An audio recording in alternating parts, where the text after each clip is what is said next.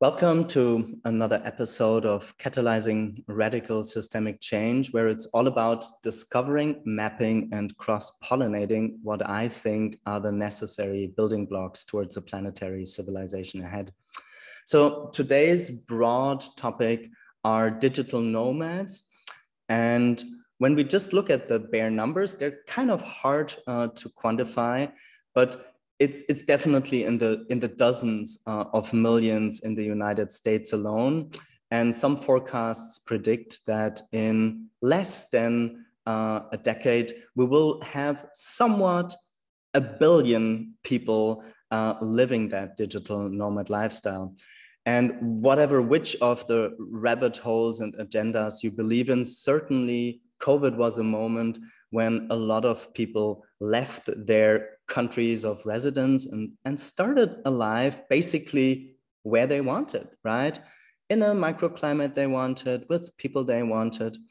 And with all the secondary effects that come with that, be it Ubud or Tulum or Mazunte or San Cristobal de las Casas, is we see a lot of second order effects, which basically is an incredible rise of the housing costs and actually a lot of people that are originally from these countries that are really suffering from that, because ultimately then they can't really afford anymore to live in these most beautiful places on the planet. So one of my core questions for this conversation today with Dakotah Apostolou, one of the co-founders and the CEO of Cohere, is when I look at the overall market for digital nomads, most of the business models, and I reckon also some of the competitors to Cohere, they're basically tackling the niche of social entrepreneurs and digital nomads, but basically simply building another wave of extractive business models. So anyhow, I got my bullet points prepared. Dakotah, it's really a pleasure to be with you in that virtual room together in different parts of Costa Rica. I'm dialing in from Nosara, you from a different place that I reckon you will share some of the background, why you are there and where is it and what are you doing there. So maybe just to start with, I usually invite the people in the podcast to get to know the other. So before we dive into Cohere and the business model and the tokenomics and whatnot, Dakotah, who are you? What made you co-found Cohere? What's your background? Well, thank you so much for having me, Alistair. It's good to be here with you. And yeah, my background is largely in architecture. I started training architecture as a young person. I had speech impediments growing up.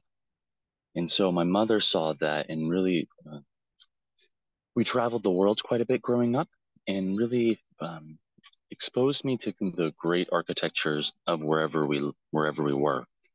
And so I was very drawn to designing and building things as a child and started formally training in architecture at the age of 12. And that continued to evolve over the years into my practice, into my work. And because I started training very young, I had access and opportunity to, be designing crazy over the top homes, like big, like very, very high end projects. And ultimately, what that led me to feel, however, is that wasn't really making the world a better place. Like, yeah, it was cool to do, a Greek villa island, home, but how do we actually do something with the context of radical climate change and social inequality and these huge systemic issues that are threatening the existence of life on the planet? And so I shifted my practice in how do we actually use architecture for social impact. But even the social impact projects we were doing that were, really helping people still felt like a drop in the bucket. Like, okay, we do a refugee farm in Lebanon, we help 1,000 people. Great. But we have millions and tens of millions of people in extreme need. And so that really evolved into Cohere, where how do we get at the root economics? And how do we systematically design and grow a system where we can affect larger system change? And so that's what really started the confluence of new economic thinking, or not new, but just economic thinking in architecture for social and environmental impact. Before we dive deeper into the underlying architecture and scaffolding of Cohere, I would describe Cohere as like kind of the next level of a digital cooperative. Let's start with the name, because out of a name, evolves the branding. How did you come up with the name of Cohere? Yeah, that's all my co-founder, Devin. He is this incredible brand designer, and he's one of those people that takes extreme care at everything. His chia bowl in the morning is a work of art. So he really is the one who came and brought that name in. And what it speaks to is the idea that, there's multiple entendres here, but at the core of it is together we're here. That it's through the superordinate goal that we bridge the divide of the idea of separation. And the other thing is of obviously a coherence, creating coherent fields. And then there's like co-work, co-create, co-house. And really, and then also being here and like being here and present and being here now. On a personal note, what motivates us in Cohere is ultimately kind of a deeper philosophy or point of view in life, that it's the inner state of being that creates the outer reality for ourselves. And so being here, Cohere, is about what does it mean to be present and to let go of the stories enough to actually be aware of, like, oh my God, here, the joy of me working in the jungle here in Costa Rica, always set up this property. Like, oh my gosh, like that's wild. So how do I be here present in my heart at peace, and then allow that to affect the physical reality because I'm generating that reality through my inner state of being. So those are some of the layers of the name that I really love. As a startup, and when you look at the, let's say, total market, of digital nomads, what's the exact niche that you're focusing on with Cohere? Yeah, great question. Yeah, for us, like one of the reasons we started Cohere is I was project managing for the Foundation for Humanity, and we've been deeply involved in the impact space for a while. And one of the things we found ourselves getting a little frustrated with is the weekend mastermind. They're great, they're super great, but how do we move into systemic impact? And before we started Cohere, we were looking at, okay, how do we do member-owned farm networks? Where are the flywheels of, or the trim tap of most effect in the larger system? We're building Cohere not for any old digital nomad.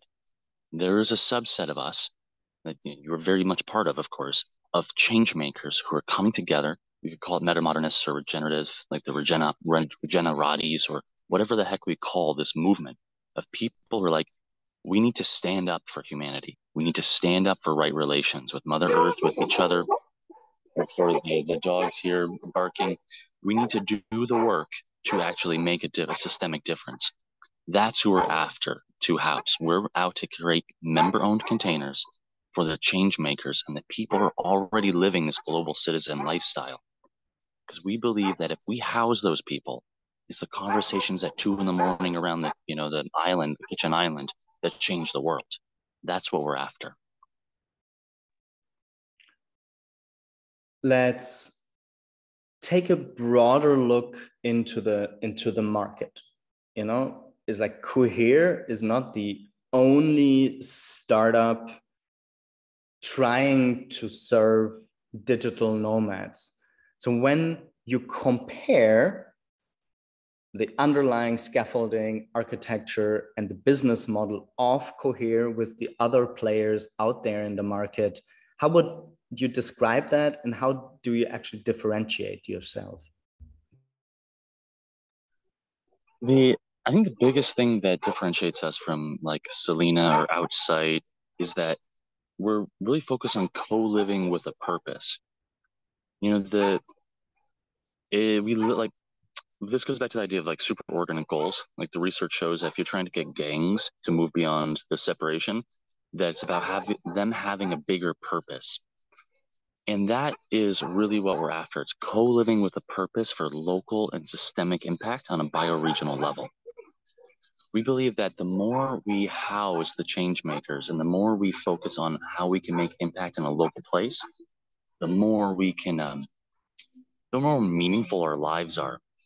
And that's most of the competitors, so to speak, in the space are really focused on kind of they don't really hold those ethos that there's work to be done. Like yeah, so I would say that's the biggest differentiator, really.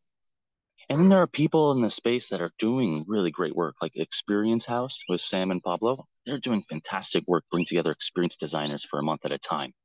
Like we have sister orgs that are doing incredible work.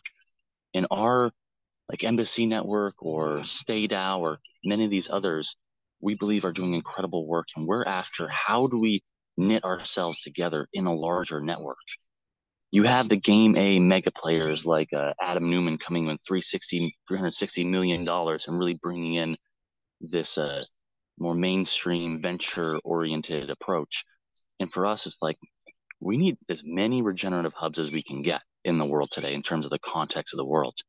For Cohere, we're doing it in a certain member owned way. And we believe access to equity is the other key differentiator. Our other co-living communities are generally, they don't have really a purpose other than like co-work, co-live. Okay, that's super cool. But for us, it's with a purpose. And then it's also providing the overlay of access to equity.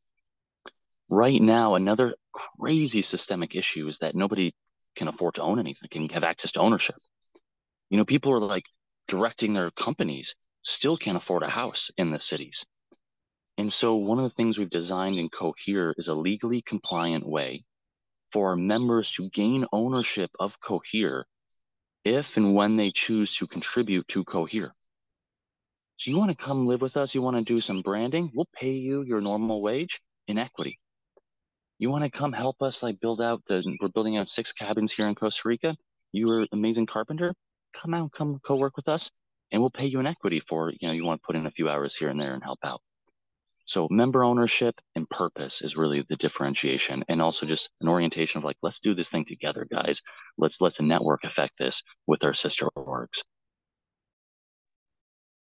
I think a crucial component when we now dive deeper into the architecture, the scaffolding, the underlying premises, how you want to build that next level of community-owned membership network, so to say, is because you're basically, if I got it right, you're basically putting the equity on a blockchain, right?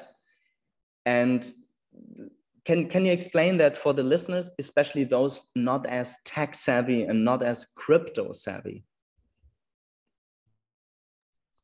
Absolutely.